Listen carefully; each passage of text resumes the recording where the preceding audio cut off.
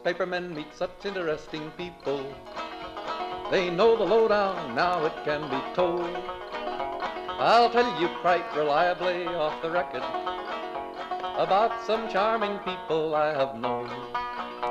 For I meet politicians and grafters by the score, killers plain and fancy, it's really quite a bore. Oh, newspapermen meet such interesting people. They wallow in corruption, crime and gore. Ting-a-ling-a-ling, city desk, full the press, extra, extra, read all about it, it's a mess, meets the test. Oh, newspapermen meet such interesting people. It's wonderful to represent. The Media Project is a half hour of commentary and analysis on the news media issues of the week, and we are very grateful to have you with us. My name is Rex Smith, and I am here with Alan Chartock, Rosemary Armeo, and Judy Patrick. We are the Media Project. Alan, of course, the CEO of Northeast Public Radio.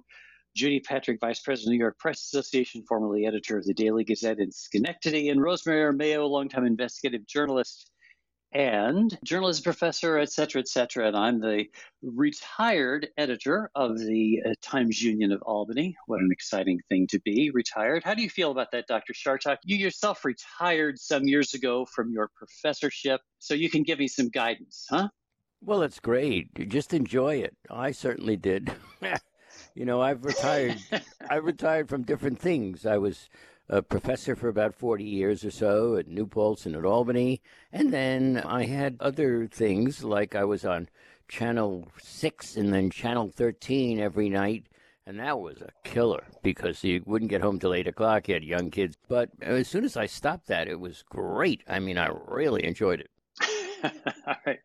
Well, we have a lot of media issues to talk about. We'll keep doing this and be sure that we're on top of what's going on. You know, I think a topic that we really need to address these days is the proper role of the government in dealing with misinformation in the press. This has been a topic in Washington lately, and I think it'd be a good thing for us to take a look at here because we have seen over the years, of course, a rise in misinformation, of fake news, really, stuff that isn't real. And now it's become a question as to whether there ought to be some sort of a response, whether, as some Republican members of Congress are up in arms about the fact that Democrats are attacking fake news and Republicans are now crying foul. So, Dr. Chartock, you're a qualified political scientist. So put on that hat, where should the government be stepping in on this kind of thing? Well, I don't think it should be stepping in. You know, politics is the authoritative allocation of scarce resources, as we have said many times. Now, let's just take this current situation. We know that Trump is a lying liar, and that the people who support him accept it unqualifiedly. They just take what he says. And either they believe it or they pretend they believe it or whatever. So now the Democrats control both houses of Congress and the presidency. Let's just say, for example, that in the next election, by one vote or two votes, the Republicans take both the House of Representatives and the Senate. And now you have rules that have disqualified certain people, let's just say Fox as an example, from putting out all of this garbage. And you say, you're not allowed to do that anymore. We're going to take away your right to do that. We would certainly expect, and I'm sure Rosemary is on top of this one, we would certainly expect that they would turn around and do the same thing to the Democrats the next time, even though the Democrats happen to be telling the truth. Rosemary, what do you think? Yeah, I'm sort of with you. I think government in the United States, especially over the past 5 years, has been the source of the misinformation that's gone out. Certainly does not put them in a great position to control it when they see it in the media. However, the one place where I vary from that, where I waver from that, is with social media. This is not just newspapers and TV stations anymore, which are relatively easy to regulate. We have the wild west of big tech. And so I was opposed to Trump's effort to squash big tech because he was doing it only so that he would have a platform to talk on. But I would, as I've said many times, would love to see media and government sit down to figure out a way to ensure that propaganda and really dangerous hate speech and terribly important misinformation that results in, well, not maybe in the United States, but certainly around the world has resulted actually even in genocide. That has to be controlled. And so I'm not as totally against government misinformation regulation as I was. It's a fine line, though, Judy. I mean, think about this. The rampant misinformation contributed to the assault on the Capitol on January 6th. It contributed to the 500,000 plus deaths from COVID-19. And so if you're going to do something about it on social media, what about the rest of it? Judy, you have any thoughts about how you deal with all this?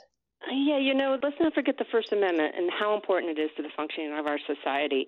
There's all these calls nowadays to reimpose the fairness doctrine, but people will misunderstand the fairness doctrine. That applies to broadcast, and the rationale, the constitutional rationale for being able to call for fairness under a fairness doctrine, and by the way, it really wasn't that fair when it was actually in effect anyway, is the fact that there's a limited amount of broadcast spectrum. And so because it's licensed, that gives the government the ability to say, well, you have to be fair about its use.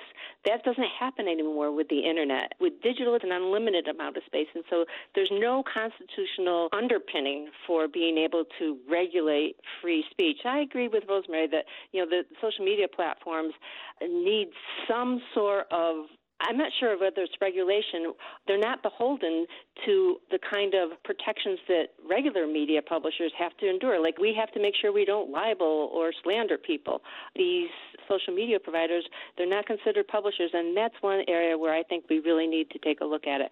But aside from like a call from Congress to do something to not allow Fox News or OAN or Newsmax to broadcast, I think that's wrong. I think we can't go down that road. Yeah, it's interesting. The blurring of the lines between broadcasting and online realms really complicates this because more televisions are hooked up to the internet. Video streaming platforms look a lot like traditional cable TV. So if you're going to start regulating or making some sort of an assault by the government, even a verbal one on social media, you're going to pretty easily bring in other forms of media as well. It's a very difficult matter. And I agree with you, Judy, that it would be terrific for us to see if there can't be some liability standards attached to these massive digital sites as they are to legacy media. Can we go back a minute to Judy's suggestion that the fairness doctrine needs a revamp? I agree. It did not work very well when it was enforced. There was tons of confusions about when it could be used and when it didn't have to be observed. If you were doing news and the news was one-sided, then you're allowed to do it. So what's the difference between news and commentary? And, of course, the media landscape is tons more complicated than the Reagan era when the doctrine was done away with. But there is some version of that I think might really work and is relevant here. And it doesn't have anything to do this time with regulation of broadcast because, as I say, social media is the real place where this sort of fairness doctrine needs to go into place. Like you, I don't know how it would be enforced. That's why I think media and government needs to look at this together. It was under the fairness doctrine that brought on right-wing radio. Rush Limbaugh rose to huge prominence and propaganda heights because of that. So that we did lose something with that. Can't we bring that back? Well, I'm opposed to it. I'll tell you right now. I run a major series of public radio stations, and we have people like the incredibly gifted Rosemary Armao on, who gives, that's you, Rosemary, just in case anybody's missing this, who speaks her mind. Now, what are you going to do? Let's say she's a commentator and not a news person. Somebody's going to claim that the fairness doctrine has been abbreviated and that it isn't right, and that every time Rosemary says something, we ought to be ready to bring somebody else on who will say the opposite. It's ridiculous. And the idea that, once again, newspapers are protected, but broadcasters aren't, really makes me, very unhappy. Well, the problem, though, is that what you're doing is explaining the old fairness doctrine, and that is indeed why it was done away with. It was completely ridiculous to try to administer it. But I'm not saying do that. But there are ways that you could ensure that there's not an endless stream of propaganda, which is what we have on too many radio stations, certainly not WAMC, but on other radio stations, the Michael Savages and followed by the Rush Limbaughs. Fortunately, we won't be hearing him anymore. But you know what I mean. It's to get balance, there's not even a bit of counterweight. And surely we can do better than that. Well, yes, okay. Now you say that the people should sit down together and come up with something. That's been tried before. There have been newspaper councils and other things. It doesn't work. So what I'm asking you, Rosemary, is could you give us an idea when those folks sit down together, what you would expect them to come up with? What would the model look like? I think I would want it to take a look at balance. Certainly, there would be no ban against taking a certain stand, liberal or right wing. But against that, you have to have a certain amount of counterweight. So say for every 15 hours, I'm just making this up, any 15 hours of pro-right stuff, you have to have an hour of the other side. There also should probably be some rules about facts, whether the information is based in fact or not. And there should probably be a complaint mechanism. As Rex says, whoa. Go ahead, Rex. Oh, I just don't think there's any way that you could do that, because when you say that if it's on the right, you need to have some counterweight on the left. What about those who say, yeah, well, I'm in the middle. I'm not really in the right. Well, he's not really the right because he's not as far right as I am. Exactly. I mean, I just think that there are too many flavors, of course, for us to balance them neatly between the bitter and the sweet, or the left and the right. I don't think that there's a mechanism in a free society for allowing freedom of expression. So, the only way to deal with this, I think, is in the marketplace, is to try to, sorry if I sound like a broken record, but to try to stimulate demand for real journalism, for real truth, and to somehow make truth more marketable, more attractive than lies. And what's the somehow? You said it somehow. Yeah. Well, better journalism. I don't know. That is very difficult, right? Rexy, 73 million people voted for Donald Trump. And Donald Trump, as we all know, is a lying liar. I've said it 1,000 times. I'll say it 1,000 times more. But those people believe the lies that this guy tells are real. Now, who is going to be the decider as to what's a lie and what's not? That's where this all comes down to. Is it going to be a group of graying she's and he's, in the newspaper world who will say, that's a lie, but this isn't, it won't work. So let's just leave it the way it is, because that's worked so well over the last 40 years. Oh, yeah, there's nothing we can do about it. Yeah. Just make people want better journalism. That doesn't work either. May I say that you're arguing against me with a model proven over the past almost 50 years not to have worked at all. It's why we're in the position we're in right now. There's a difference between bad information and dangerous information, and you see the social media platforms like Facebook and Twitter taking some action, albeit late and not enough, to shut down information concerning the January 6th attack or the idea that the election was stolen, to shut down those accounts. But that's different. That's obviously inciting violence, and they ultimately did, but they were too slow. Facebook has created this Supreme Court where people are going to decide things, but with so much content on digital and the pace at which decisions are made, which is slow, can this really be done? Because social media is so fast and so widespread that self-policing doesn't seem like it's going to work for the social media platforms either. All I know is that we have in the United States the New York Times and the Washington Post.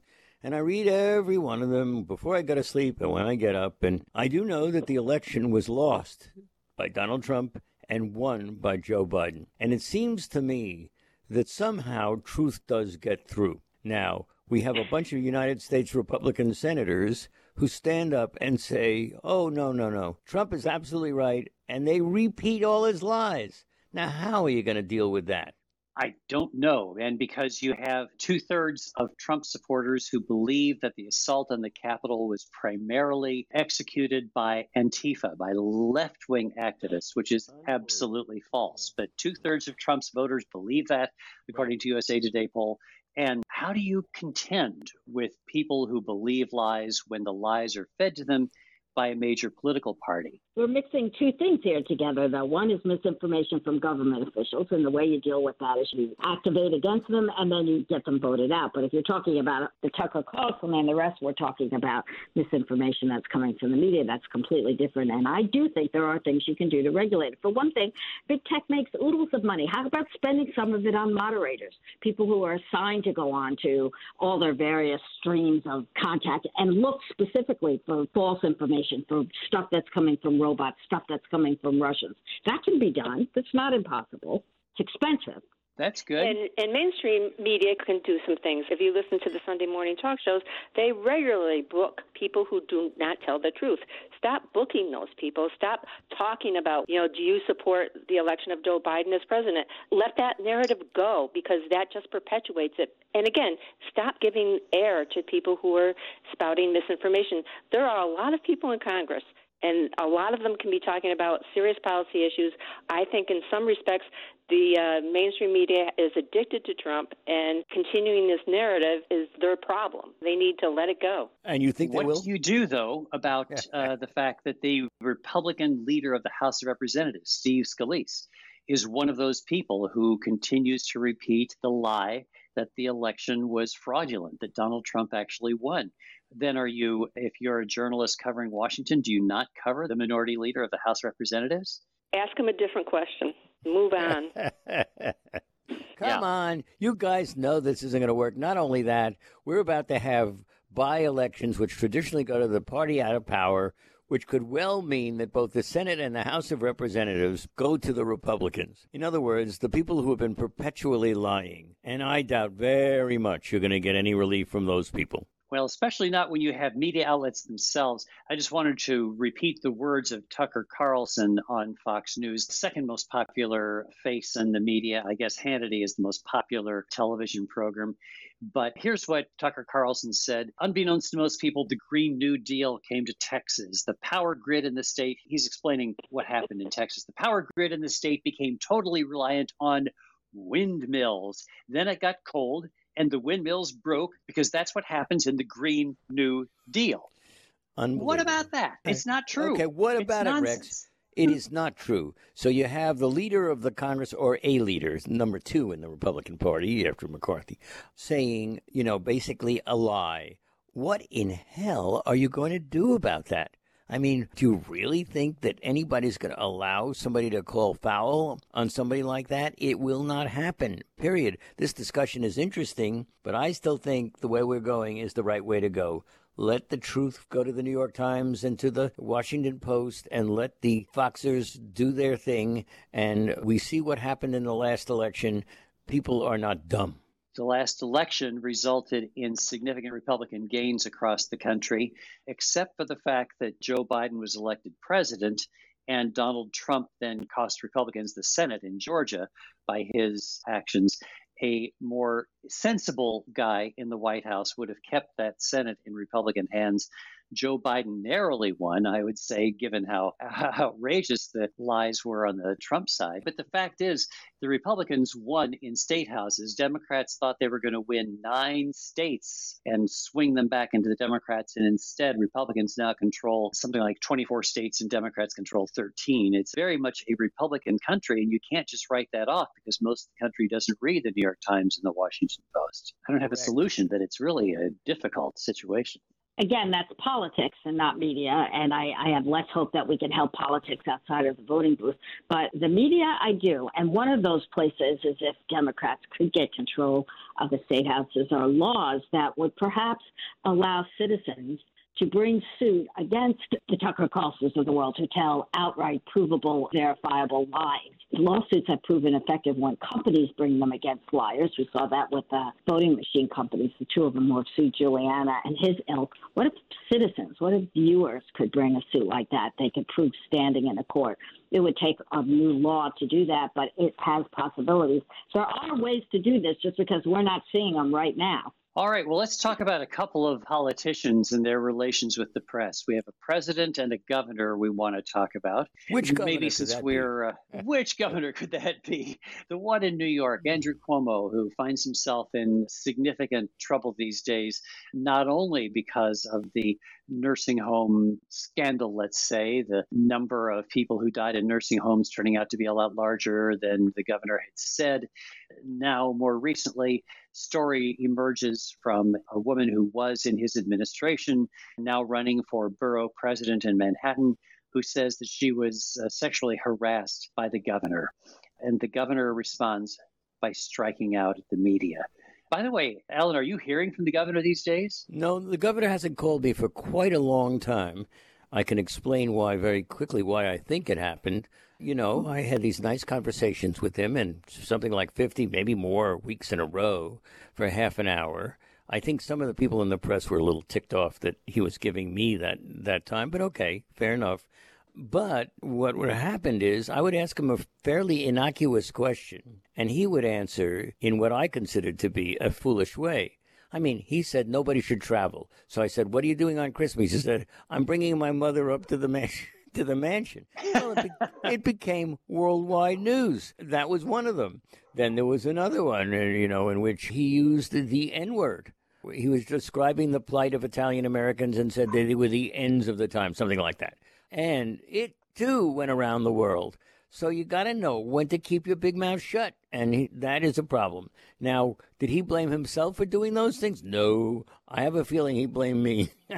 And that's fine, because all I did is ask a question. What are you doing for Christmas? And he answered with something that others would accuse him of being hypocritical about. So therefore, no Andrew. Andrew is a bully, and that's the real problem that he's facing now. He's bullied the press for years. He's bullied his staff for years. He's now calling up apparently state legislators and bullying them. And now this woman has come forward in the Me Too era. He's the victim of a change in social culture, and it used to be okay for powerful and big men to act like he has acted.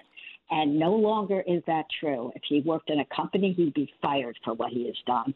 For even the one woman bringing the charge would be cause for at least discipline. And I think he is about to see how he has outgrown his time. His behavior is not going to change. He's been like that from the beginning. The way he treated Zephyr Teachout 2 elections ago was bullying and condescending and evil towards women.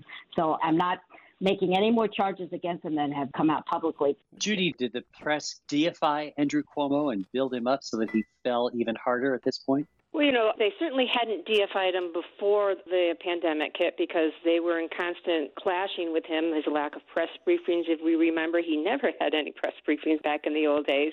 His administration did not comply with freedom of information requests very quickly. Sometimes it took forever to get what you want. And the rumors about, him bullying have been around forever. And I think this is part of our culture where we kind of just accept these things.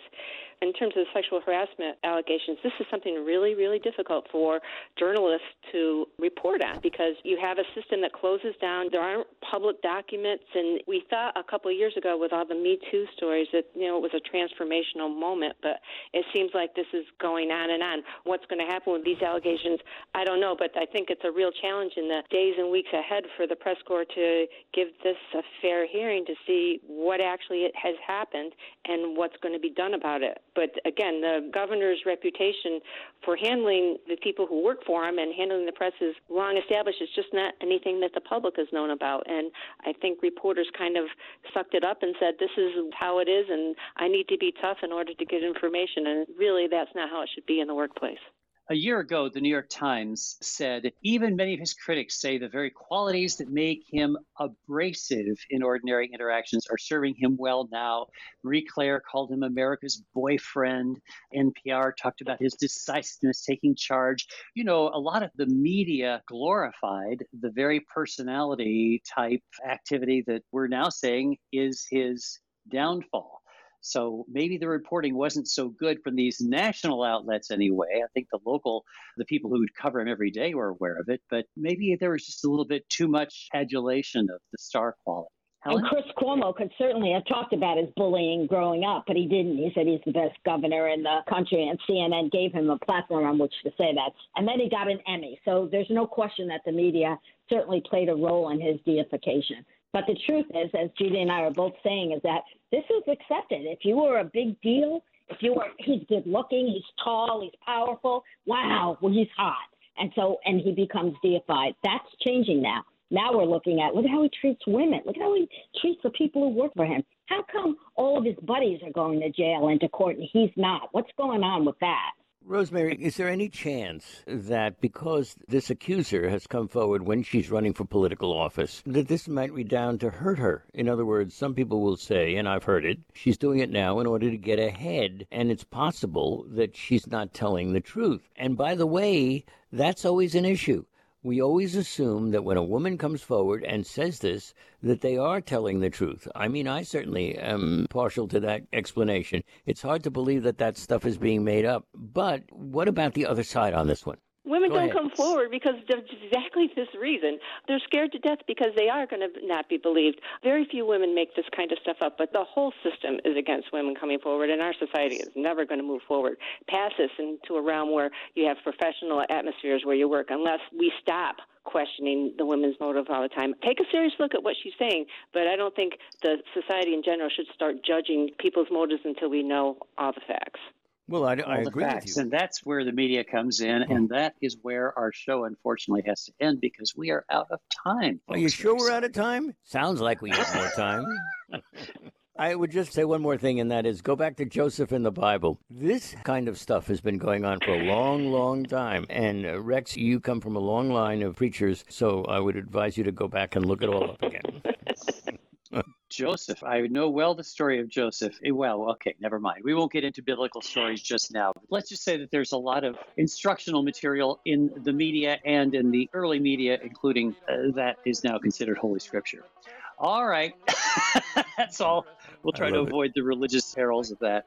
Rex Smith here with Alan Shartok, Judy Patrick, Rosemary Armeo, and we're grateful to our producer, David Castina, and to you for joining us this week on the Media Project. They used to work like hell just for romance, but finally the movies notwithstanding, they all got tired of patches on their pants. They organized a union to get a living wage.